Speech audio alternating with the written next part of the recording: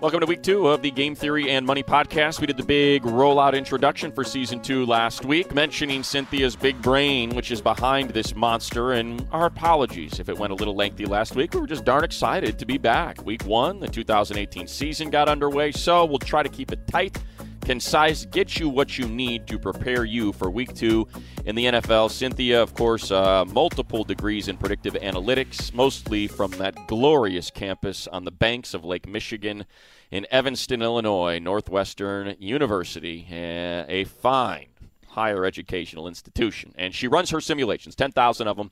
They are specific to her. So you are only going to get this type of analysis right here on this Game Theory and Money podcast. How did that do last week, Cynthia? I know you don't like to brag.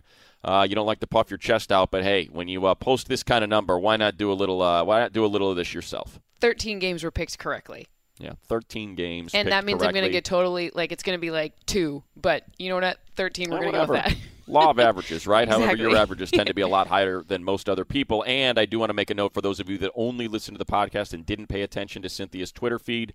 She did change her pick in the Charger-Chief game after it was official that Joey Bosa would not be playing, something that was awfully wise of her because that was a dramatically different Charger defense with only one dominant pass rusher as opposed to the pair. By the way, the other thing that I think certainly bears mentioning before we get underway with the week 2, we ask you for your confidence picks. At the end of the pod, we say, all right, give us your number 1, number 2, number 3 most confident picks. All 3 of those were spot on. You mentioned Rams-Raiders would not be the shootout that a lot of people thought it would be. You said that the Vikings would win comfortably by at least a touchdown, and you also mentioned that there would be a lot of points in that Bills-Ravens game. Little did we know that it would be a Canseco Brothers-like home run total as far as the total went. Whole lot of Ravens, whole little bit of Bills, but when you add them up, it comes out to a lot of points. Did I miss anything? Anything else you want to add that I might have overlooked here, Cynthia? I mean, the only thing that we overlooked was everybody getting the Saints wrong, right? Like Tampa Bay looked ridiculous. We weren't the only ones that got that wrong, but we were wrong. Absolutely. Come on. There's something else. What else did I not mention? What else did I not mention that happened on this podcast last week? The only drama seen in this podcast last week, Cynthia, was what? What have I glossed over here? Come on. It's a pop quiz. I mean, we picked 3 apart. I'm putting apart. the screws to you here, Cynthia. We what was it? picked 3 differently. And what happened in those 3 games? I'm up 3, so Yeah, for now at least. I disagreed with you on 3 games, and guess which 3 games I was wrong on? All of them. So that happened last week. Tired of being your punching bag. Let's just get to it already. All right, let's start Chiefs at Steelers and your score and why your score was spit out in the manner and with the number in which it was. So this one is another one that has a big asterisk on it. It could change, and we got to keep an eye on everything that's going on with the injury reports, etc. But as of right now, Pittsburgh 28, Kansas City 27. 51.2% confidence. This one is on upset alert.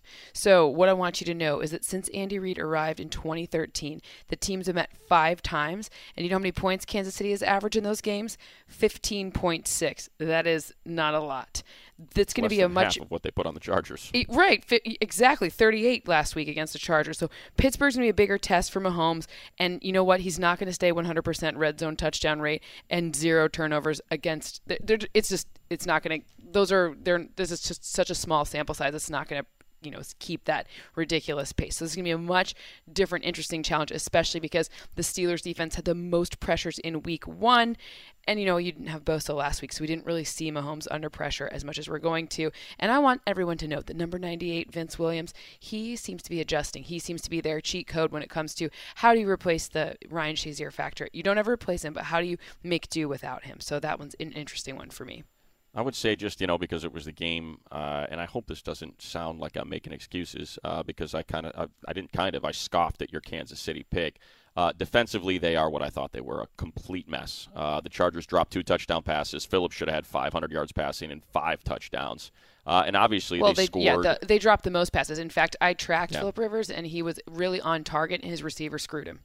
Yeah, that's one way to put it. I wouldn't word it that way. But the other thing is, remember, 14 of their points came from special teams gaffes. 91-yard punt return from Tyreek Hill, and then, of course, J.J. Jones fumbling the ball. They gave him a 1st and goal at the 3. So I think before people get too excited about the Chiefs, just, it's one thing to look at the score. It's one thing to kind of look at the game script and see how that one played out. I guess what I'm getting at is I'd like to see a little bit more from the Chiefs offensively, just because of the circumstance of those 2 special team scores, and defensively, I think if they're going to get to the Super Bowl and win a Super Bowl, they got to figure something out in that secondary because, man, Orlando Scandrick and Ron Parker and that whole – I mean, Fuller was solid, but the Fuller rest of the was secondary good. Actually, yeah, I'm going to go to bat for Fuller here. But you can't only have one. You have to have balance all throughout the secondary. You can't just have one. The one thing I want to know is that they weren't afraid to switch up. So tracking Andy Reid's been fun because you know what? You got a lot of data on what Andy Reid's tendencies are, and he did go against his tendencies. He was more like last year where we saw a mix of deep passes and risk-taking and not just shorter passes. And we did see shorter passes, but not just those shorter passes. We got everything going there. Yeah, the one thing also that I'll point out for the celebration of Pat Mahomes and his touchdowns, and I want to give the guy all the credit in the world. Man, is Andy Reid special? It is just Andy Reid gets to the play. He gets to the playoffs. Yeah, it is. It is just the. It seemed like Pat Mahomes was never passing into danger. No. There were short passes. They were easy, high-confidence passes. I mean, Derwin James looked great, and Casey Hayward looked great, and he still looked like he wasn't passing into danger very often. And both of those defensive backs are 33. That's Derwin James. He's going to be special. He already is in one game, but, he's going to be special, and Casey Hayward already is, so. But anyways. And actually, just to put a wrap on it, the one thing about the Chiefs that, A, nobody else has Tyreek Hill, but B, you knew the Chargers were selling out to stop Kareem Hunt, who hung 330 yards on him last year. And look what happens when you do that. When you sell out to stop Kareem Hunt, Tyreek Hill, one misstep, and he is gone. And that's what makes them so dangerous. And Sammy truly, Watkins was used in a lot of different ways, too. So that was, an he interesting was blocking fold. a lot. He was holding and tackling maybe the day before. All right, we can move on. I'm done. Who are you picking? You can pick this one. Chiefs, Steelers. Who are you picking? I'm going to take the Steelers. Okay. I think it's set for a correction. Yeah. And Market the only correction. thing I guess I would caution against quickly for the Steelers is just kind of the emotional effort of James Conner. And whether or not that maybe gets corrected. He's not Le'Veon Bell. Nobody in the league is Le'Veon Bell. So to think that he can keep up the sort of pace that replaced the production of what Le'Veon Bell would typically give you, I think we'll see a correction there. But you know what? You know what does help replace Le'Veon Bell is how good Juju Schuster is. That's what I was just about to say. Juju Smith-Schuster, that was actually a really special addition. He's really – this is a show-out season for him, I think, for sure. Should be a great one. Hey, potential playoff preview. There's your 3 Ps and on by that the one, way, Chiefs Steelers. Roethlisberger is QB2 and Mahomes is QB11 because I think there's going to be a lot of points in this game. Okay. Got it. To the next one. To the next Chargers at Bills. I'll be hopping a bird on Friday at 3 p.m., I think, and I will make my way to Niagara Falls. Everybody get to LAX to mob Matt Money Smith, 3 p.m. Private terminal. I love it. I don't mingle with the riffraff. Okay. Come on. Okay. Well, I'm on the all right. charter. I'm with the team. Okay, so in my second most sure projection for the week, I have the Chargers coming out on top 28-17. So I do want to say there's going to be a little bit of a, quote, we talked about a correction before, a market correction for the Bills in that I don't think that they're going to be held to, basically no points, a field goal. I think that we'll find a way to score with Josh Allen. It is not Nathan Peterman revenge game. That would be funny, but it's not going to happen. So Rivers, with all of those wide receiver drops, I have this new metric where I draw a halo with computer vision around a receiver, and then I see if the ball comes within 3 feet of that halo. Phillip Rivers he was like number 6 or 5. Yeah, 3 centimeters. He was number 6 in terms of most accurate for the week. But Ryan Fitzpatrick beat him, of course. But but the drops really penalized the team. So that's an interesting one there. And I do want to give, I love 33. Derwin James is great. I'm going to see him even more in this one, especially. I'm going to see what he does in the run game a little bit more on this one. So I'm going to be really excited to see that. And for me, Josh Allen, first career start. He's, what's lucky for that? If Joey Bosa doesn't play, there is no Bosa. Right. Yeah. I mean, I don't think it's a fish, right? Is it official? It's not official, but I mean, it's basically you heard it here official. First, right? Bone bruise. He's going to be right. out. Got it. I mean, look, Melvin Gordon, Austin Eckler. I'm going to give you your shine there. I know you love them both in fantasy. I like all of that. It's going to be the exact opposite for the Bills for me. It's kind of like, stay away from this whole offense, in my opinion. Yeah, I think the one, just real quick before we move on from this one, the one thing that I think is going to be really cool is overshadowed in the blowout loss for the Bills was how good Tremaine Edmonds was. And Yes, he was we really always mention, good. Yeah, how much Derwin James slipped to 17. Well, Tremaine Edmonds slipped to 16. Absolutely. He was projected to go in the top 10. I think he had a sack. He had 3 quarterback carries. He had a forced fumble. He had a pass tip that was nearly intercepted. I mean, he was impressive, and those guys went back to back. I was mad Forrest Lamp wasn't playing because I wanted to see how he's looking, and I wanted to see that. I thought the Chargers O-line, I think that if they're all healthy, it's going to be great. It just seems like they can't all stay healthy at the same time. No, and Joe Barksdale went out. Although Sam Joe Tevye Barksdale was. Yeah, you can make a case that Sam Tevye played pretty well in his Joe's absence. So leave it at that. All right, we're both agree on that. Chargers big, but keep an eye on Tremaine Edmonds. Man, is he fun to watch. All right, absolutely. Texans at Titans, sometimes pronounced Titians. What do you got? the battle of the Ands. Tex versus Titans. Okay. Perfect. That wasn't going to work out so well. What do you got, Cynthia?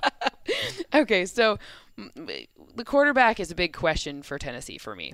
My model right now has 52%, so 51.7%. Houston coming out on top, 23-21.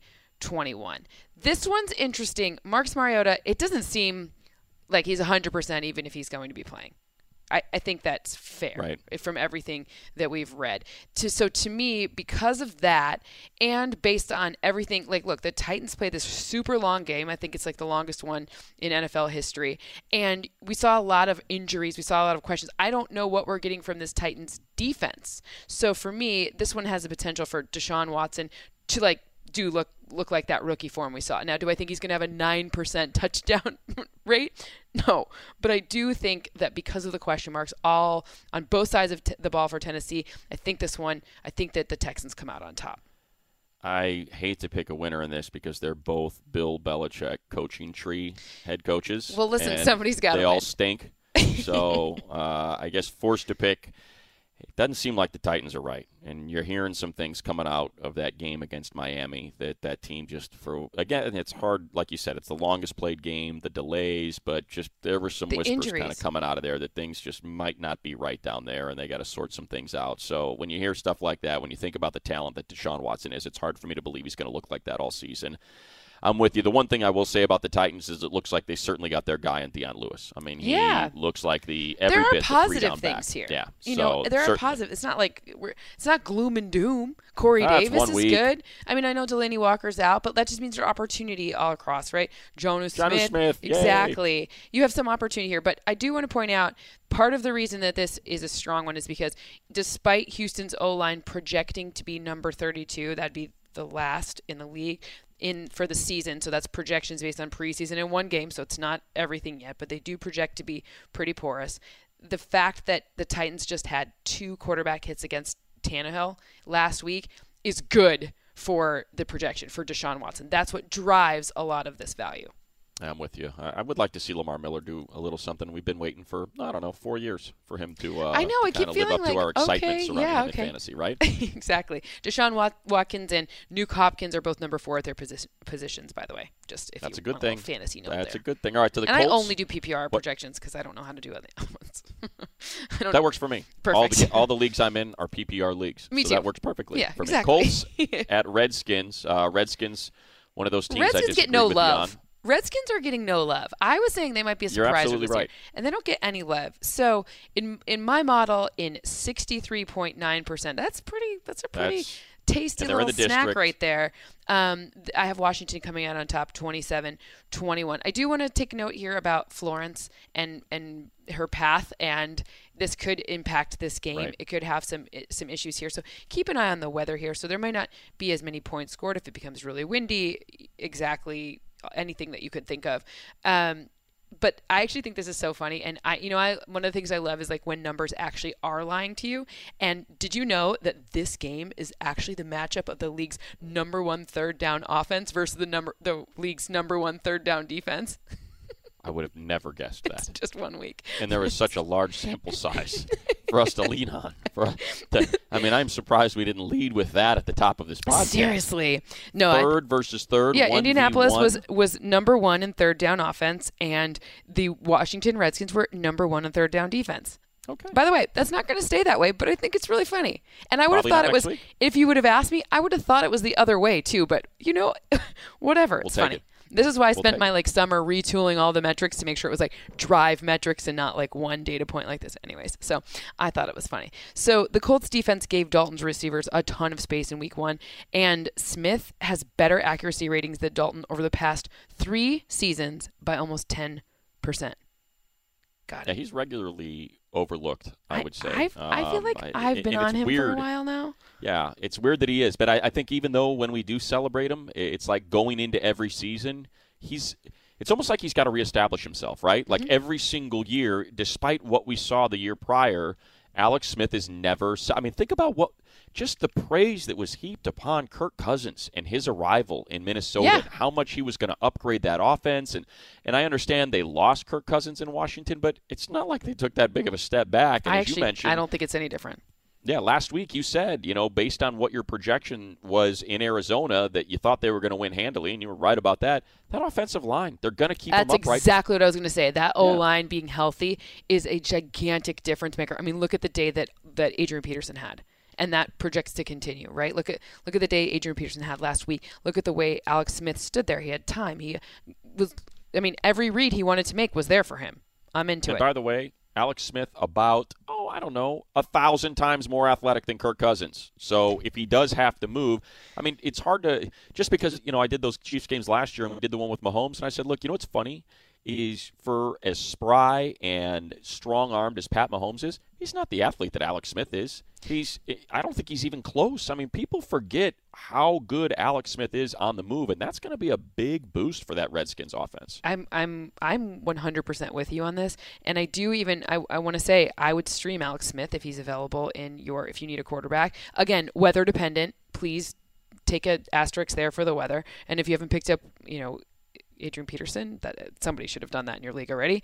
And then Washington's defense is actually streamable for me this week. That's right. I will put a button on this by reading the diary entry from Captain Andrew Luck as it pertains to the Colts travels to Washington. Dearest Mother, the men move out today to begin our march toward Washington to battle the well-established indigenous unit. Word travels, they have a particularly dangerous soldier who insists everyone know he was born in the year of our Lord, or simply A.D. Intriguing and true. Okay, and with that, we move on. Eagles at Buccaneers. A battle of two 1-0 teams, thanks to Ryan Fitzpatrick. Division leaders. Sorry, Cynthia. Can't help myself. It's my favorite feed on Twitter. No, it's so good. It's such a good feed. Okay. I have the Eagles coming out on top. And I have to read it in Shelby Foote's voice, the Civil War historian from the Ken Burns Civil War documentary. I just can't help myself. If I'm ever in a bad mood, we just call me and do that. Yeah, let me know. I'll read it for you. I'm not in a bad mood often, but if I ever am, that will fix it. My sidearm appears to be rusty. All right. Philadelphia Mark Brady's not enjoying this, our executive producer. There Mark we go. Brady's loving this. Eagles and Buccaneers. What do we got? Coming out on top 26-21. Okay. Even with Ryan Fitzpatrick's big Harvard brain. You know what I love about Ryan Fitzpatrick? You and your Ivy League elites. Oh, gosh. I thought you guys stuck together. You know what? I like Ryan Fitzpatrick. The Buccaneers fans a lot of fans can't figure out that the model doesn't like them to win every game. Doesn't mean I'm not a fan. Anyways, Ryan Fitzpatrick, this was his best game ever. It was. He was the third most accurate quarterback for the week. Drew Brees was number 1 on top of the list. Joe Flacco was second, and Ryan Fitzpatrick number 3 because he had the combined impact. Deshaun Jackson and Mike Evans were the best wide receiving combo in the league in terms of gaining first downs. I'm telling you, I'm all into drive stuff, and they were super impactful in that. He had a 156.3 quarterback rating. That's ridiculous. It's nearly perfect. But here's the thing. He didn't get pressured. So Philadelphia defense, you know what they do? They pressure, and then they pressure again, and then they pressure even more. And they pressure in the run game, and they pressure. This is just not the same situation they're going to be facing. The Saints defense was not the Saints defense from the end of the season. Especially and I don't think the front. It'll be the defense we see this week. I think you'll see that defense you're right. get back to normal this week. I think you're totally right. So, look, Vernon Hargreaves now on IRs. That's one of the Bucs. It's probably their best defensive back. Brent Grimes didn't play last week. And like the Saints offense still played really well. They were most accurate, almost 73% completion percentage for allowed to Drew Brees. So you know what I mean? Like, exactly. Hey, so look, I'm with you. It was week one can be weird. Yeah. It just can. And Absolutely. we'll often see correction. So I am with you. I am comfortable, Buccaneer, whatever nation you call yourself. I like Pirates. Cynthia, I enjoy the ships. I enjoy all of it. I just don't think that the Buccaneers are going to win this weekend. I'm sorry. If that parrot had actually talked during the draft and not just, I don't know, grabbed the note or sat there, maybe I'd give you some love. But no, I'm with you. Eagles big. Is that what you got? Big or no? Is it Yeah, tight? 26-21. That's big. You know what that brings us to? Parents? You hiring people. There are job sites out there. There are a ton of the wrong resumes to sort through. You waste your time. We all know time is money. And that is not smart. But you know what is smart? ZipRecruiter.com/game theory. We figure if you're listening to this podcast, you are a big-brained individual or aspire to be a big-brained individual. That means you may be the one doing the hiring. Use ZipRecruiter.com/game theory to hire the right person. They don't depend on candidates finding you. They find them for you. It is powerful matching technology that scans thousands of resumes, identifies people with the right skills, education, experience for your job, and that will actively invite them to apply to your job. So they find the job they're looking for, you find the candidate you're looking for, and it happens fast. ZipRecruiter is rated number 1, much like the Game Theory and Money podcast when it comes to predictive analytics. Number 1 by employers in the United States. Right now, go to ZipRecruiter, try it for free. That's ZipRecruiter.com/game theory, ZipRecruiter.com/game theory. ZipRecruiter, the smartest way to hire. All right. But so far, no disagreements. None If time whatsoever. is money and you are money, are you time? Oh, now that's a great question. I think one that will be answered next week on the Game Theory and Money podcast. I'll tell you what, I feel like father time right about now. Panthers at Falcons. Again, another one that could be impacted perhaps a tiny bit. Thankfully, it's at Atlanta and not the Carolinas, which is where Hurricane Florence is supposed to make its biggest impact. And my parents, thankfully, I mean for the football game, not we don't want Right. Florence to be in. No. You know what I'm saying. my parents are there, so please leave. That's if you're, right. If They you're live in still, the Carolinas. Yes, I'm very worried. So please, I'm like sending lots of happy thoughts and like wind shifting out back into the water thoughts. So yes, please be careful. Anyways, now my PSA is over and I have the Panthers unfortunately not making things better. I have Atlanta coming out on top 24-20. In 61.4% of the simulations, Atlanta wins. That's a big number. That is. 3 big injuries really impact this. One for Carolina is obviously Greg Olsen, the tight end. And then the 2 for the Falcons. Keanu Neal, the safety, they play that swarm defense. Think about it like this. Like sometimes when I close my eyes, it's like he's like Cam Chancellor. That's how you got to think about him from Seattle when you have that in your head. And then you have their middle linebacker, Deion Jones. Their replacements of Ricardo Allen and Duke Riley, it projects to be not as efficient as if the starters were playing Keanu Neal and Deion Jones by a decent margin. So that's going to be different. We're going to have to see how they kind of reconfigure their swarm-like defense.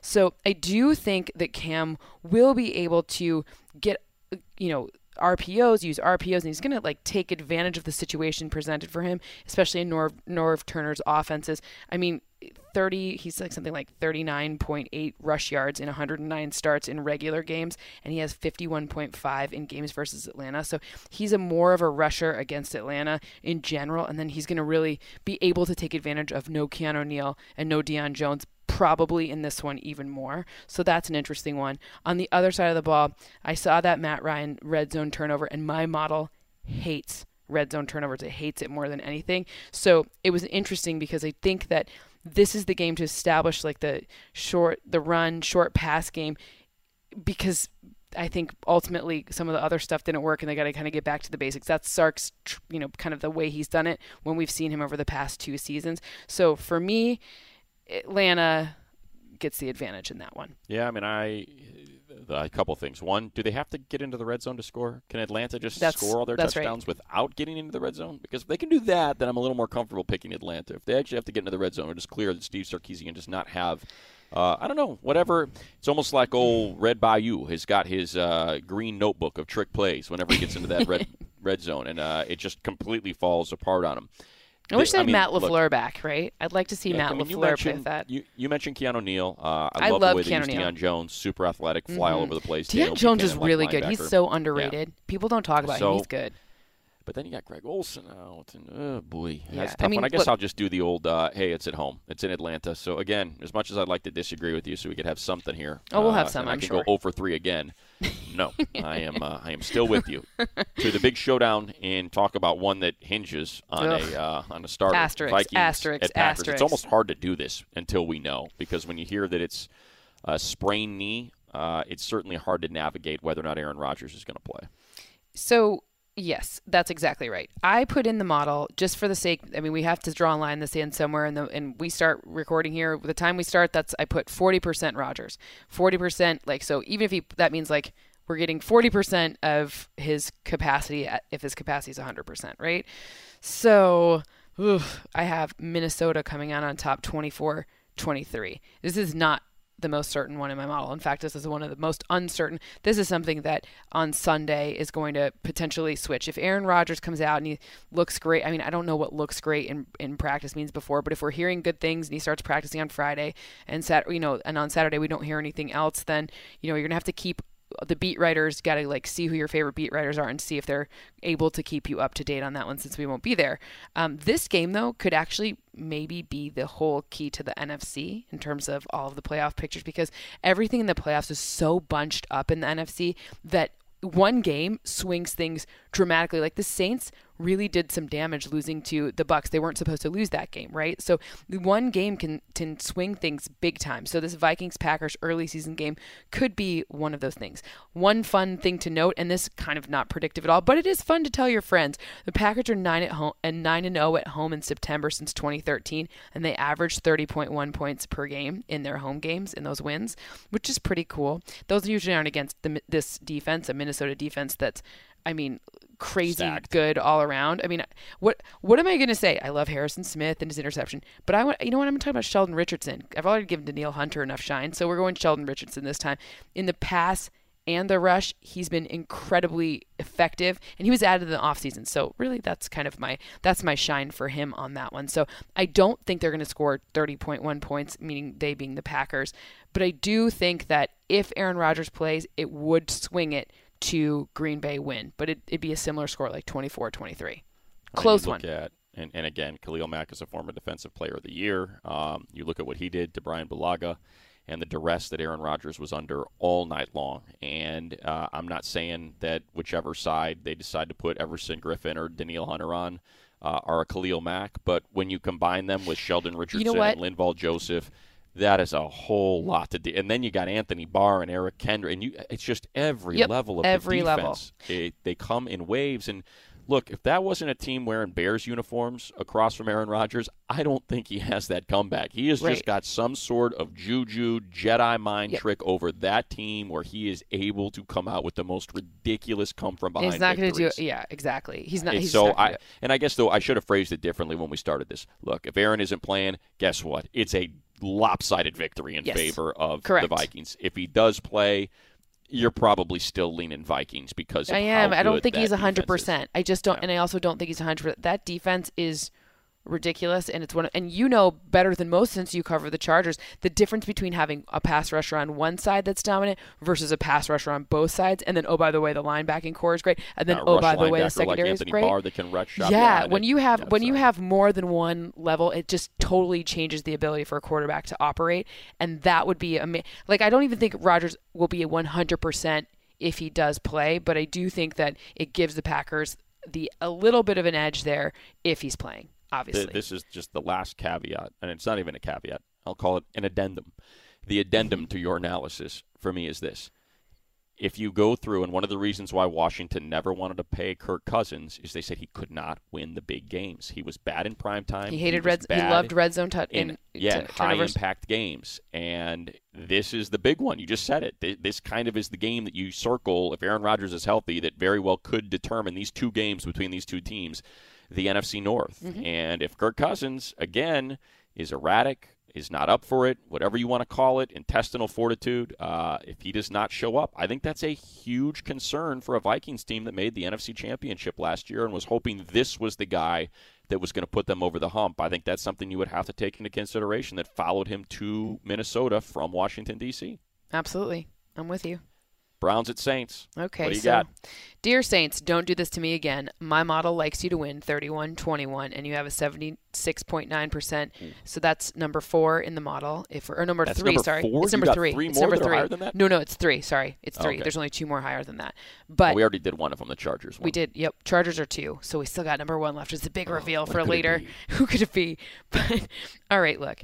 The Saints defense versus Tampa Bay, that was crazy. It drove up the offense, and you know what? The offense stood up to the challenge. They almost won. It was 40-48. It wasn't like they got, it looked more dominating than that, but at the end of the day, Drew Brees still did what Drew Brees does, which is be accurate on every level. Kamara, Michael Thomas, both were top 5 impact players at their positions.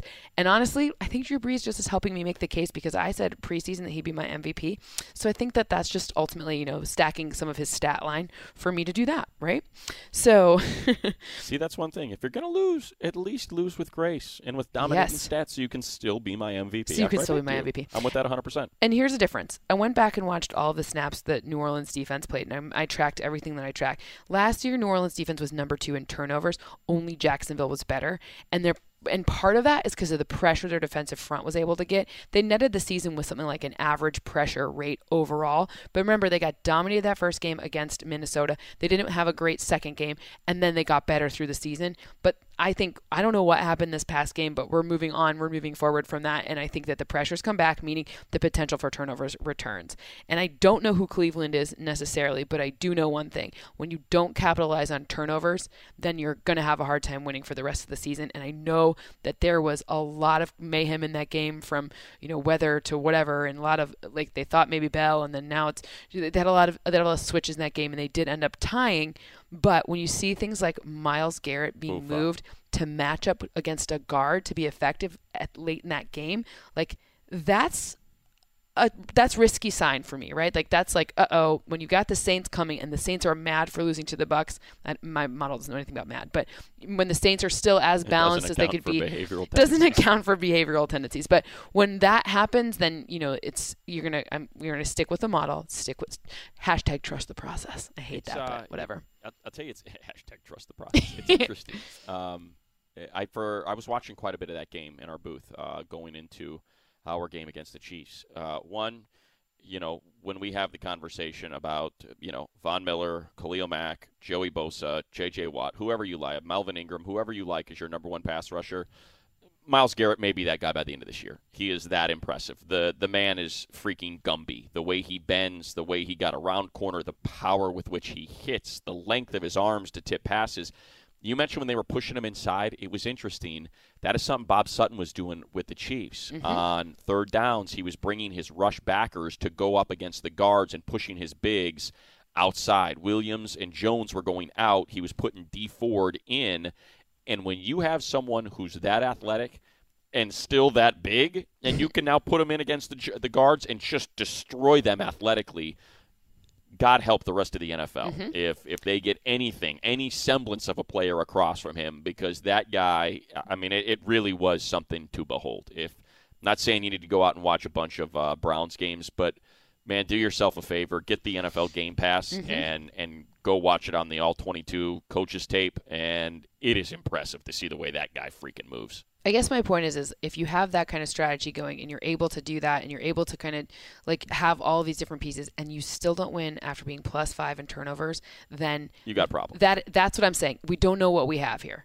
We don't know. +5 in turnovers, everyone knows that stat, blah, blah, blah. Nobody loses if they're +5 in turnovers. Oh, God, that was so great. I saw Bill Barnwell tweet that out. It's like teams, when they are +5 in turnovers, are 141, 4-1. Right. 2 of the losses in the tie belong to the Browns. I know. It's fantastic. It's just crazy. So, but I will say that's something to watch. I liked watching them move. I don't know. I liked watching what they had going on. The problem is they couldn't seal the deal and figure it out. You know what I mean? So that gave me some hesitation. But I'm not going to say I don't know who they are yet. We don't know because that game was a mess. So. All right, let's go Dolphins-Jets. AFC East showdown. Who can gain second place in the East? Will it be the Jets or will it be the Dolphins? Because it sure as heck ain't going to be the Bills. That's assuming that second place would assume that the Patriots win again, right? I am assuming that, yes. Yeah, okay. You are right. So Dolphins and Jets for me, both the 1-1-1, all three triple tie at the top of the AFC East. I have Miami coming out on top 23-21. Yep, you heard me, Miami. Model isn't really sure about this, but in 50.7% of the simulations, Miami wins. I was right about Miami last year. Yeah, it was, again, so hard to figure out what to take away from that Miami Titan, the Dolphins-Titans game, just because it's, you get 2-hour delays. And I saw a 1st and 20 that they handed it off to Frank Gore, and he got the first down. It was a crazy game. It was. The one thing I will say is certainly Sam Darnold was impressive, to say the least, to be able to shake off your first pass, which was a brutal pick six, and still come back and help guide an offense to however many, I'm trying to think of how many points they scored on defense, if it was 7 or 10, anyway. A 41-point output that you were partially responsible, or I should say dramatically responsible for, was impressive. And absolutely. You just hear great things about him coming out, and he does have weapons around him. Yeah, so Bilal Powell looked really good and broke a lot of tackles. Isaiah Crowell looked really good and broke a lot of tackles. He had the better stat line for the night, but both of them were impactful. But I'm going to tell you that the Jets receivers, they were getting first of all, there was no pressure on Sam Darnold. The Lions were unable to pressure them, and that O-line is something that I do believe can be pressured, a line based on what we've seen and the pushback, and that everything indication in the model about when people could be pressured, they've got all of them, but the Lions didn't do it. Ziggy Ansah did leave with an injury, and the secondary was pretty depleted in terms of in and out of the game injuries, but his receivers were wide open. And when you have wide open receivers, it's a lot easier to connect with them, or you don't get penalized with turnovers if you don't connect with them, right? So that's the first thing. And obviously Darnold looks great. I think he is the future, but you remember he's not going to start off. I know we all want him to be great. I like the Jets too. I'm not anti-Jets, but I just think what you've got to look at in this is these two teams have a lot of history playing each other. The Jets and the Lions rarely play each other, and maybe the Jets did know what the Lions were doing. I don't know exactly how to do that, but I do think pressure will be different in this game. Robert Quinn looked really good last game in terms of getting pressure. I know he's older, comes over from the Rams to the Dolphins defense. Cam Wake 10.5 sacks a couple years ago. He's good. He's a good rush end. And both teams have excellent safeties. I love young safeties, so Jamal Adams and Minkah Fitzpatrick. I'm gonna really like to see which of these two really show out. So I really like that. I really like the matchup of the pressure being the difference maker in this one, and that pressure, if the Dolphins can't run, they won't be able to win the game, and if the Dolphins can pressure, then they will be able to overcome Sam Darnold. That's kind of the story. It's hard for me to figure out the Jets. Look, the idea that a rookie quarterback can navigate that division to a second place finish is not likely, but then you think about what Mark Sanchez was able to do and made 2 AFC McCown last year games. was great. He was super accurate. So there's no reason to doubt, just because they do have not just a good player, but they have a dominant player on the line in Leonard Williams and a dominant player in the secondary in Jamal Adams. Not Leonard sure Williams is about really Demario Davis yet, but he looks pretty darn good in the middle of that defense. So it'll be an interesting game to kind of figure out, like you said, if in fact the Jets, weren't hiding anything when they said, yeah, we knew what all the signals were, and we were able to figure out what the Lions were doing before they even knew. Well, listen, when you never run the ball, that's kind of easier to figure out. So. Right, just and not Demario Davis. Darren Lee is who I'm thinking of. I know who you're talking about. That pick six. Yeah, exactly. Darn Ohio State. Anyway, I'm with you. I think I'm going to take the Dolphins, and I'll ask. I thought you were for sure going to take the Jets. Okay. All right. Nah, not at all. I'm still with you. I'm still with you on the Dolphins. It's hard to figure out, what the Jets are offensively when the Lions just looked so bad. And I guess I have a little bit of faith in the Dolphins, even though for whatever reason it's the team that I typically just don't like all that much, and I don't know why. Maybe just because they're just kind of blah. There's really nothing there's not a lot of sizzle there. Does that sound right? Yeah, would you agree with that? There's just not, there's. I'm with you. It's kind of like. Frank Gore is on my fantasy team, I think 10 years ago. It's kind of right. So it's one of those teams where it doesn't seem like that, but I will say the coach has been getting some great sound bites in. He's a good Coach Gase is some good. He's got some good sound bites. So maybe he's spicing it up single-handedly. Well, fine, whatever. I can push back. Todd Bowles had some good stoic. Listen, Todd Bowles was on this podcast, so we love Todd Bowles. There you All right, to the late games. But before we get to the late games, very important to understand when it comes to the Game Theory and Money podcast. We want you to learn how to go from good to great to unstoppable and maximize your potential.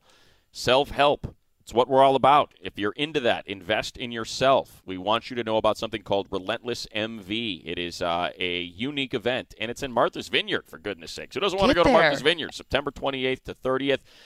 Elite performers. David Goggins going to be there. Tim Grover, trainer to the basketball superstars, and the Iron Cowboy. That's right. Speakers going to share their tips, their tricks, experiences, help you become unstoppable. We're talking about Navy SEALs, self-made millionaires that know the path to greatness. The event being held at Lambert's Cove Inn, a gorgeous restored farmhouse from the 1700s. You get history in all of this as well. Where is it?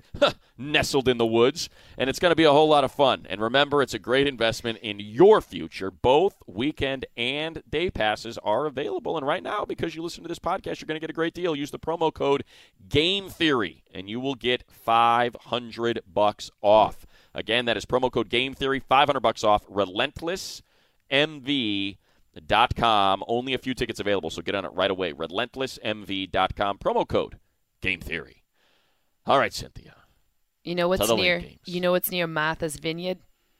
The Charles River, Pocky, where I get a sixer. I sit out and I reflect about my life. Besides that, Gillette Stadium, That's Tommy. right. And you know what? You know who usually plays at Gillette? The Pats. The Patriots, but they're not. No, I know they're at away, but I was trying to get there. From Martha's Vineyard it's too. A great job. It's not a great good segue. job, and I hate Foxborough, by the way. Oh, you know what though? It is brilliant, and I do believe they did it intentionally. That stadium is there because it is a miserable commute for visiting teams. You either have to stay in Boston, you stay in Providence. Either way, you're an hour out. There are these tight, winding roads that take forever to get your buses through. Well, everything in Boston's like that, right? Exactly. Like someone scribbled and they were like, this is the city planning. Exactly. It's old. It's the old world. Mm-hmm. What do you want? Wicked pisser. Welcome. Good. Don't let the door hit you in the ass on the way out, Pats fans are going to be mad at me on this one. There you go. All right, what do we got? I have Jacksonville winning 24-23. Yep. Oh, good. I disagree with you on this one. Took the wind out of everyone's sails there because I do love Boston. I love that part of the country, and I'm a Pats fan. What's your confidence level in this one? 51.5%. Okay. So 50-50. Here we go. Okay. And a 1 point. Yeah, exactly. So I think it's going to have more offense than maybe when you close your eyes you think of because you think Blake Bortles, whatever you think of. I think more offense. Anytime you hear the Jacksonville defense, people think no offense. I think there's going to be more than I at least initially thought. It's interesting for me, the Jags. Okay, so when you look at the Jags defense and their ability to pressure, this is where we're going to see that impact from losing Isaiah Wynn. I talked about it last week. And we're going to see the Nate Solder-less effect. So let's see how their all-line really looks this game because that pressure is going to be coming relentless. From it's going to be relentless. Speaking of relentlessmv.com. Speaking of relentless. Now, the injury report here is interesting. I do have the Fournette injury, asterisks here. So pick up TJ Yeldon if you don't have him already. The thing that doesn't get enough love when you talk about the Jags, I don't think, is their O-line. Cam Robinson, zero pressure. Their O-line's good. Like, that's a really huge – like, if you have a nasty defense and a sick O-line and you can run the ball, you're going to win football games. And that's kind of what we're seeing here. This is going to be super important. Honestly, it's going to be pressure in the trenches that decides this one because Trey Flowers, who's in a contract year, last game against the Texans O-line, which, by the way, they're number 31 ranked. They're leaky. He had 1 hit, 4 hurries, and 2 sacks. That means 7 total pressures in one game. That's a lot. So, and that's just one side. So honestly, for me in this one, it's going to be battle in the trenches. Who's going to win at that the quarterback pressure situation? And the edge here goes slightly, 1 point slightly, 1.5% slightly to Jacksonville. By the way, whenever I say leaky, you know what I think of? What? The Leaky Foundation. Look it up, kids. Learn a little something, huh? I really do. It's one of my favorite. I think Suzanne Leakey was her name. The one thing I'll say about Jacksonville, and one of the reasons why the Chargers had such a dominant effort defensively against them. Remember, they forced Blake Bortles into those 2 interceptions late. They should have won that game. They should have won that game, punt, for sure. A fumble, and everything that I feel like the Chargers have bad luck. They need to sage that place. Yeah, but it's because the right side of that line is leaky. The left side, solid. Cam Robinson, Andrew Norwell, even Brandon Linder, solid at the center position. But when you had Bosa and Ingram, they were able to wreck Blake Bortles and get him off his spots. There are so few teams that have that luxury. So unless you do, they're able to run right at you with Leonard Fournette and that strength on the interior of that line. And Bortles has been solid, in terms of taking care of the football unless he finds himself in that predicament. And I don't necessarily know if the Patriots are capable of putting him in that predicament. The reason why I take the Patriots is it sounds like Leonard Fournette isn't 100%. And if he's not 100%, then I'm not 100% in on the Jags. I think he is just central to their success or failure. I don't think TJ Yeldon can fill in for him for a full game just because you have to honor him. Because if you don't commit to the box, he's going to blow up one or two tacklers. You need to get three sets of arms around that guy to bring him down by the time the fourth quarter rolls around. He's one of those backs that really does get stronger as the game goes along. And that's kind of where I put the difference in here. So I'll go with hey, we got our first disagreement. I'll take the pass. Perfect. And by the way, asterisk on this one on Sunday, it could switch. But I will say, if you do like football and you do like talking about Jalen Ramsey versus Rob Gronkowski, I wrote a really big article that essentially looked into Gronk versus corners as opposed to Gronk versus safeties and linebackers. And I think you'll like this is a tease. You have to go to my Twitter and read it because I spent a lot of time, a lot of computer vision, and it all has to do with man versus zone coverage, and it all has to do with Gronk not being here's the short version is when Gronk is covered by corners, he's not usually Tom Brady's first option, so he's not the best option necessarily what that play was intended to do. So therefore, the stats are going to look worse against corners because he is getting it in less favorable situations. Done. Okay, but go read the whole article because it's a good article, actually. I'm proud of that one. Do that. We got another one we got to send you to, by the way, that you're going to be doing on game day with Giants and Cowboys. But that's in a minute. Let's go Lions and 49ers first. Two teams 0-1 that I wouldn't say a lot, but enough folks had as sleeper teams to make the playoffs in the NFC this year. I didn't have either of them as sleeper teams to make the playoffs. You didn't? No. When Jerick McKinnon went down, the 49ers lost the wind in the sails, and the Lions were out of it for me. You weren't buying the Jimmy G. No, I like Jimmy G. He's a great quarterback. Absolutely. They're a couple years away, even with Eric Armstead looking nasty like he did last week. All right, so asterisks here because there's defensive injuries for the Lions. Ziggy Ansah, in particular, that could make a big difference in this one. But as it stands right now in the Ziggy Ansah-less Lions, I have San Francisco coming out on top 26-21. That's in 56.6% of my model. However, I don't. If Ziggy Ansah plays, I do think that will shift. It will shift in favor closer, if not all the way to the Lions. But I do want to say not all interceptions are created equally. Matthew Stafford is usually a top contender each week for quarterback accuracy, that 3 feet or less target thing I've been measuring, and except against the Jets. Those interceptions were his fault. They weren't unlucky. Unlucky interceptions, you and I see it all the time. A ricochet, something weird happens, someone gets funny, whatever. Those weren't unlucky. Those were his fault. Maybe they do his angles, maybe they didn't. Whatever, either way, they were on him. So this week, I wouldn't be surprised if Jim Bob Cooter gets Kerryon Johnson involved, especially with Reuben Foster not playing. Kerryon Johnson can break tackles. They had a lot of plays with him in the preseason. It seems like something like they were trying to work in with a little bit of time, but they don't have that time or the luxury of that time anymore, especially because Eric Armstead did look so good, and they don't need Matthew Stafford to get crushed anymore. So I think Kerryon Johnson could have a little bit of a breakout here. I'm going to the game log. Yeah. This is the thing about Garoppolo that I think is regularly overlooked. And you mentioned not all that he doesn't throw are deep, created equal. Right, that he doesn't throw deep and outside the numbers. He throws a lot of picks. Yeah. Jimmy Garoppolo throws a lot of interceptions. Last season, he threw in those, 6 games he played, he threw 5 picks. He threw 3 picks against the Vikings. If you go to the preseason, he was throwing picks in every game this preseason. So I get that he's accurate, and I love the way he fits in that offense, that, just single read, play action, plant your foot, bang. But, man, he has got to clean that up if they expect to take that next step, and he's worth that $130 million they gave him, because we know what heck, you know better than anybody what the stats say. If you're a quarterback that throws picks, you just can't do that. And, man, has he shown a proclivity to do that so far early in his career. Without Jerick McKinnon, too, and the way Kyle Shanahan offenses is usually run, filling in for him is going to be tricky because of that pass catching. Those short passes are a really big deal. And really, the Niners' biggest problem in their first game was their O-line. They weren't able to establish a run game.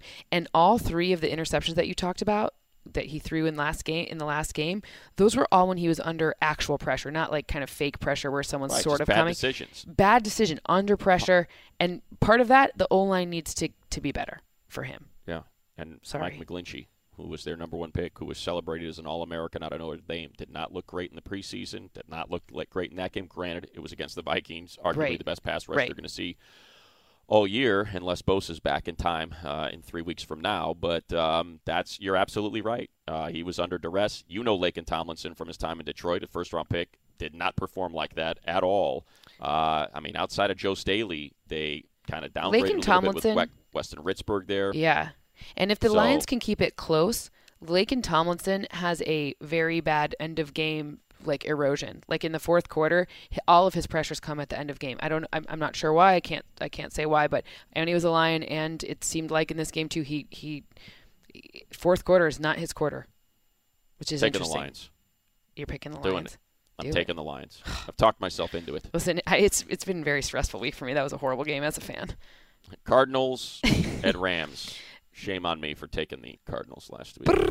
My number one, that's my alert for the number one strongest pick of the week. 77.9% of the models have the Rams coming out on top. And it's funny because both LA scores are the same, 28-17. So I don't know. It's very funny. I think it's interesting. It is. Math likes 28 points in Los Angeles. Figure that one out. Dear Aaron Donald, welcome to the Arizona Cardinals. Oof. Yeah, it's going to be tough for them, especially Sue was great versus the run. I have to give him some love there in that 3 technique. But I will say the Cardinals' low line was better in the run than the scores indicate. On running downs, they didn't get pushed back as much. That's a positive thing, especially because, DJ is a big fantasy asset for most people. He had to have less volume than 2016 when we saw him play 84% of snaps. He was down to 68%. That's interesting, an uptick for Chase Edmonds, which just something to keep track of there. And then on the other side of the ball, the Rams offense, I think it's interesting that he threw more play action passes than any quarterback in week 1. He threw 16 of them, 1 touchdown, 0 interceptions on such bad. I thought that was interesting. I don't know. I like to track what they're doing differently, play action, interesting. So for me, it's, Gurley and DJ in this one. And you could potentially look for Goff if you really needed a quarterback. I don't think we need to go too deep on this. I was kind of excited about that offensive line that they invested a lot in this offseason. I really like their coach. I want Coach Wilks to do well. Yes, Coach Wilks, but what did they spend? $60 million on Justin Pugh. They've got all first rounders up there. Pugh. DJ Humphries, first rounder. Upati, former first rounder. Justin Pugh, former first rounder. Andre Smith, former first rounder. And man, they just got abused by Washington. So by the way, that's what Washington happens against the is Redskins. also good. So I don't are. like Washington's better than people. Washington's underrated. So they'll be better than it looks. It's just maybe let's not go against Raiders, the Rams. Broncos. From an NFC West to an AFC West clash. Raiders, Broncos. Okay, Denver 24-21. That's closer than I thought. I would take a little bit more of a Broncos over the Raiders. Why I is it think the because Raiders are that Von bad. Miller had 3 sacks last week and he looked amazing? I think I look at Colton Miller and Donald Penn and what they did last week when asked to step up because Aaron Donald and Ndamukong Suh were dominating what is the strength of their O-line, and they couldn't. It was one holding penalty after a false start after watch this guy just blow right by me and destroyed Derek Carr. And when you bring in Bradley Chubb and Von Miller, man, I think that's just a recipe for disaster for the Raiders. The thing that I thought was interesting is in the first half of that Raiders game, they were ready. They looked a lot better than I anticipated on defense. I mean, the offense, I told you there's going to be more offensive diversity, just the play calling, different people play calling with different philosophies. So we did see a lot more offensive diversity. I do have a theory there, though. What's your theory? My theory is that is Sean McVay not playing any of his offensive starters the entire preseason and it taking a half for them to shake off that rust. Okay. Before they kind of remembered, this is how we play football in a game against other teams in pads that are hitting us hard because we have not done that since last year. Yeah. And then you saw that second half when they did get comfortable and just wrecked them. I'm not disagreeing with you on that, but I do think that Denver's O-line is an area that the defense and Paul Guenther can scheme to. Paul Guenther, I thought he did a great job of figuring out. He's not working with what I would imagine he thought he was going to be working with. I think he went the whole preseason thinking he'd have Khalil Mack. I think they all I don't think they thought so they are not good personnel wise defensively. And I thought they showed a lot more than I thought. Like I was expecting their secondary just to get torched like from the jump. And I thought they came out really strong. So for me, that's really the reason that drives those points is because the Broncos, I do think the Raiders defense will give the Broncos O-line enough of a problem to, get more advantageous field position, starting position. And that's why I think we see some touchdowns. Yeah, Case, he threw 3 picks. Can't do that. It's not why they paid you all that money. You got to take care of the football with that defense in particular. Royce Freeman was not that impressive. Heck, Philip Lindsay was the guy that ended up doing most of the damage for him. The 50% share, and we're like, everyone's like, who's Philip Lindsay? And I credit, Bill Musgrave and Vance Joseph for that. I think that's great. Yeah, this guy is being celebrated, and he's our number 1, but we're going with a hot hand. If you're rolling, totally. You're going to get the ball. We do not owe Royce Freeman anything, and Philip Lindsay was the guy that was getting it done, so he's the guy that's going to get the carries. The one thing I'll say, just because this is not something you would mention, because it's the furthest thing away from math as there is, and really, I shouldn't even say it because whatever. It's no, I like it. Subjective. Say it. Go. When you have John Gruden out there kind of to some degree trashing Khalil Mack, and you have that defense not happy about that and tweeting out, things that basically saying, hey, we don't appreciate that. We all love Mack here and we wish him the best. When you have him celebrating Derek Carr, and then today, and we're doing this, I think, midweek, saying that Derek Carr missed some downfield passes and he's got to be better. But that's not the way you do that. That's just not the way you navigate a week 1, when a lot of people are coming after your team as a whole and as the organization as a whole. You just take full responsibility, you celebrate the players, and you move on to the next week knowing that the Rams, from a personnel standpoint, outclassed you, and you try to salvage your season. Man, it seemed like he was doing a lot of finger-pointing in the media this week. Maybe John needs some analytics. Maybe he just needs to subscribe to this podcast so that he can... That's a great call. And, hey, that's what you get for showing reel-to-reel projector films from the 1960s, huh? How about some predictive analytics there? Right, pal? That's why I don't like him. You're absolutely right. Why is he so tan? He needs some sunblock. Florida, man. Those people are leathery down there. We disagree on this one. I take the Broncos. I take them big. Wait, I took the Giants Broncos. Wait, I took the Broncos. You just take them big. I took Broncos. I took them big. 24-21. Okay, you take it bigger. You're saying tied. Look, we both have the Broncos. You said 24-21. Okay, I just wanted to make sure you weren't trying to accuse me of taking the Raiders. No. I'm taking the Broncos big in this one. Got it. Giants, Cowboys, this is the one you're going to be previewing, correct? Absolutely. Game day? All right, but you get a little preview of it right now, right here, Sunday Night Football. New York Giants go into Dallas and win 24-21. Higher scoring game than I think most people think, because the Cowboys didn't convert a third down till the second half. Just, that's not a way to make some points. That's probably why people don't think there's going to be as many points. The cool thing about this game is the Cowboys defense did have 14 pressures in game 1 versus Carolina, and the Giants O-line is suspect. They did allow 19 pressures versus the Jag. But the cool thing here, OBJ has been in the slot more, like double his usage in the slot. So that actually starts taking away some of that lopsided, one-sided pressure. Just the Cowboys pressures aren't coming from everywhere. They're coming from that one side. It's called DeMarcus Lawrence side, wherever he is, that's where the pressures come from. And because it's lopsided, you're going to see Saquon get going in the run game better. You're going to see Saquon get going in the short passing game better. And you're going to see OBJ moving all around in the slot. That makes a huge difference because he commands the attention of anyone around him. And I think the Cowboys defense, although they're maybe the strength of this team, they're not as strong as the Jags defense by a long shot. Yes? You with me?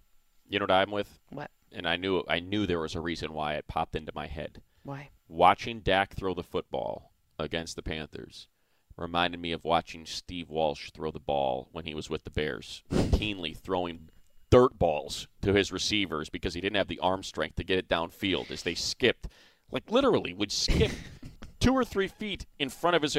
They had drafted Curtis Conway as their number 1. Hawthorne High's greatest football player ever to be this downfield receiver. And Dave Wannstedt put Steve Walsh at quarterback, who can't throw the ball 15 yards down the field. I was floored by the lack of arm strength that Dak Prescott possessed, and I don't know what was into that. But it was crazy to watch, and it just so happens that he wears the number 4 like Steve Walsh wore when he was with the Saints or the Bears, and I'm telling you, that guy could not pass the ball more than 15 air yards. You like air yards. I love Sorry, air yards. I was a little distracted there. No, I love it. You're my favorite person. Yeah, look, I think Saquon, the one thing that you saw is, right, I remember we were looking at the stats, and we were like, oh, boy. 8 carries for 12 yards, and then boom, 60-yard run. It's like, oh, yeah, that's right. He's really good. Oh, yeah, that's right. 68-yard, ripped it for a Yeah. 60-yard. Do you know who the only team since 2008 to have a higher win percentage on the road than at home is? Higher win percentage on the road than home. Who? The Cowboys.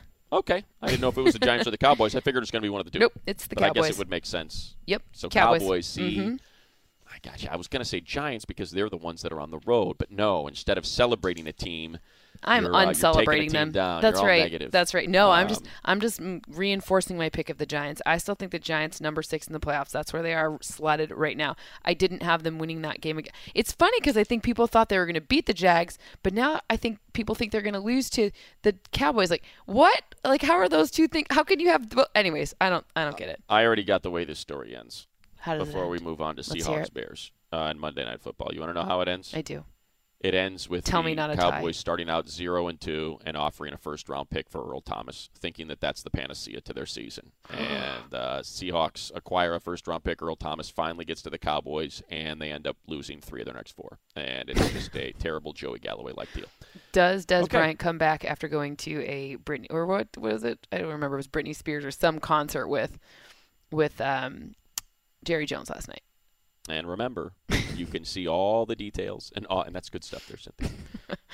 And all of Cynthia's analysis, an extended breakdown of this game on Sunday game day morning on NFL Network. Seahawks Bears, the Monday Nighter.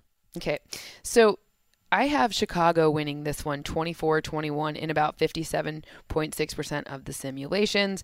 I think Mac has 4 sacks at least. That's a lot. 4 is what comes up in the model, which is crazy. Remember, Seattle's O-line let Vaughn have 3. I think Mac's like, hey, I got a little bit more money than you. I'm going to get 1 more sack than you. That's how that works. That's Like the that. model. I That think that is model how it told me works. that. That's the model. It talked to me.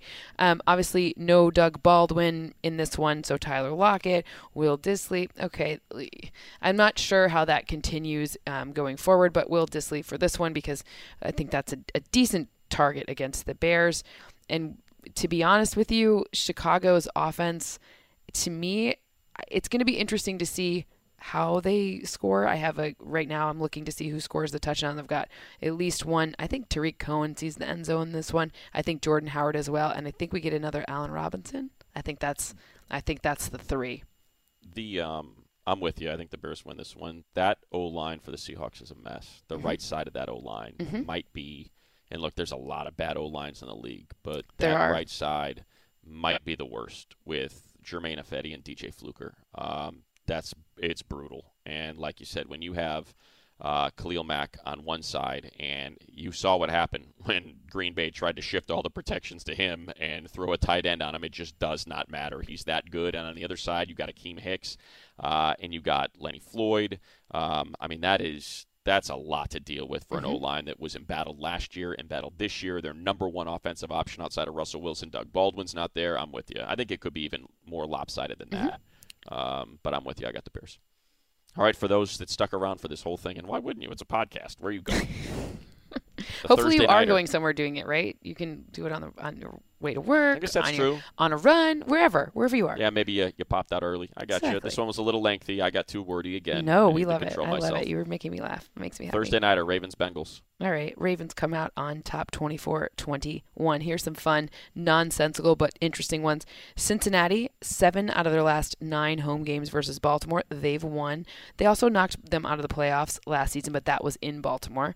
Harbaugh, though, on a short week, a Sunday to Thursday, stint of a short week, he's won 7 and only lost 1 of his last Impressive. 8. Interesting here. All right, the Ravens offense is the key to this one, and I honestly think that, all right, look, we saw a very lopsided victory in general. The Bills, they made the Ravens look even better than the Ravens are, but I do think the Ravens offense takes a big step forward. I think that we see Flacco be more accurate. We saw play action. We saw RPOs. We saw some things we usually don't see from Joe Flacco, in addition to throwing the ball to a lot of different people. He hit all 3 of their new wide receiver acquisitions in the offseason, John Brown, Michael Crabtree, and Willie Snead for touchdowns. And that offensive diversity, that's cool. That's a great thing to see. It's a really high projection for success. And even though I think in this game that I think that Collins actually becomes a bigger part of this run game, and it becomes more effective, and he doesn't run for like 0 yards or 0.2 yards or whatever is per carry, I think that's how we see this balance becoming established. So it's going to be like less points, because that's a ridiculous score. They won by 44 points. I don't think we see that kind of margin, especially since Cincinnati's defense is really going to pressure Joe Flacco a lot more. But I do think we see a little bit more balance, and I think we see a team that could very, very easily get up into the playoffs, sneak up into the playoffs easily. I think I'm with you. The Ravens, and it's hard to figure out what they are, right, based on that game against Buffalo, which looks to likely face some serious challenges this year with the personnel they have on that team. But the Bengals also look impressive. I mean, when you pull up their Absolutely. roster, it's pretty darn My good. favorite receiver is A.J. Green. I love that he doesn't say much. I love that you don't hear much. I love that you don't know anything about him. I just love that he goes out there and he just crushes every single time. I've only seen him do one thing weird, and that was fighting with Jalen Ramsey, whatever. But apart from that, he's in terms of who I like, if I had to I like watching his style. I like that he's just a quiet leader who just crushes. Yeah, it's hard to argue with. I mean, what's not to like about him? Nothing. Andy's been asked to catch passes from Andy Dalton, who I think has certainly had his stature and paycheck upgraded because he's able to throw to someone like A.J. Green, who's not just fast, who's not just a good route runner, but can high point balls, wins 50-50 balls. I mean, he's a complete receiver. And look, John Ross got a touchdown last week. Maybe he's going to be healthy when you have that kind of speed. I mean, ridiculous speed to take the top off a defense. It can make a lot of things easier underneath for Joe Mixon, who's a great pass-catching back, for Tyler Eifert, who looks to be healthy right now. You know what? I think I'm talking myself into it. As much as I like the Ravens and I got them to win the division, I think I'm going to take the Bengals. So you like that's exclusively on NFL Network. It is. That Thursday nighter, you can only watch on our NFL Network. So I will take the Bengals, even with John Harbaugh's fancy 7-1 record. You like the 7-9 at home. 7 out of 9 games. at home. 7-2, whatever. You like the Cincinnati. You're taking that. So I got that stat on my side. Right? The old causation versus correlation. Paul Brown stats. Stadium. Exactly, which is why Pittsburgh State's John Brown can't have a good game, because only one Brown can do well in Paul Brown Stadium. It's going to be Paul, or at least his, you know what I'm saying. All right, confidence picks. Let's end it strong, Cynthia, before I peter out here, as I'm making no sense whatsoever. The 3. You were 3 for 3 last week with your confidence picks. So no pressure. 6 for 6. So what are the 3 you like best? Giants to win in Dallas. Okay. A big win for New Orleans, and a lot of points in Colts versus Washington. Now, again, asterisks with the weather there, but a lot of points in Colts and Washington game. Okay. Again, Giants win in Dallas. Saints win big over the Browns, who tied after getting 5 turnovers against +5, I should say, in the turnover category against the Steelers, and a whole lot of points. You know what? I think we're going to call an audible on that last one, just because the weather is something. Yeah. And I'd like to make sure that I get as close to what I want as possible. I'm going to go with the other LA team the one that didn't win last week, the one you're wearing actually a polo with a logo on it. I think a big win for I'm wearing that. A big win for the Chargers. How about that? We'll take it. So Chargers big. Giants upset. Yep. Saints big. Makes sense. I mean, they're two teams that a lot of people think are going to challenge for a division crown, and they're 0-1. So backs to get the old proverbial back against the wall. How big's your back? How strict? Anyway. Thank you for listening, downloading, streaming, for turning everybody onto this podcast so we can come back for a second year. We'll be back again next week. Remember, Cynthia riding a 3 for 3 confidence pick, not to mention 13 wins last week. Heck of a start. A lot better than some of the squads out there that had aspirations to make their way to Atlanta for the Super Bowl. We'll be back again next week. Enjoy all the games. Remember, Thursday Night Football exclusively on NFL Network. Where do you watch it again? Bengals. Where can I watch that game? You can watch that game on NFL Network. Oh, okay, good, thanks. And only NFL Network. And remember, game day morning. It's an AFC showdown of epic proportions, and Cynthia going to do a deep dive on the Giants v. Cowboys at the Jerry Dome. Big thank you to Shoppy. Big thank you to Sully. A big thank you to Brady. Bill all Smith. Those people with E's at the end of their names. Bill Smithy. Bill Smith. Smithy. Old Smithy. And to all of you for downloading, streaming, and listening. We'll be back again next week.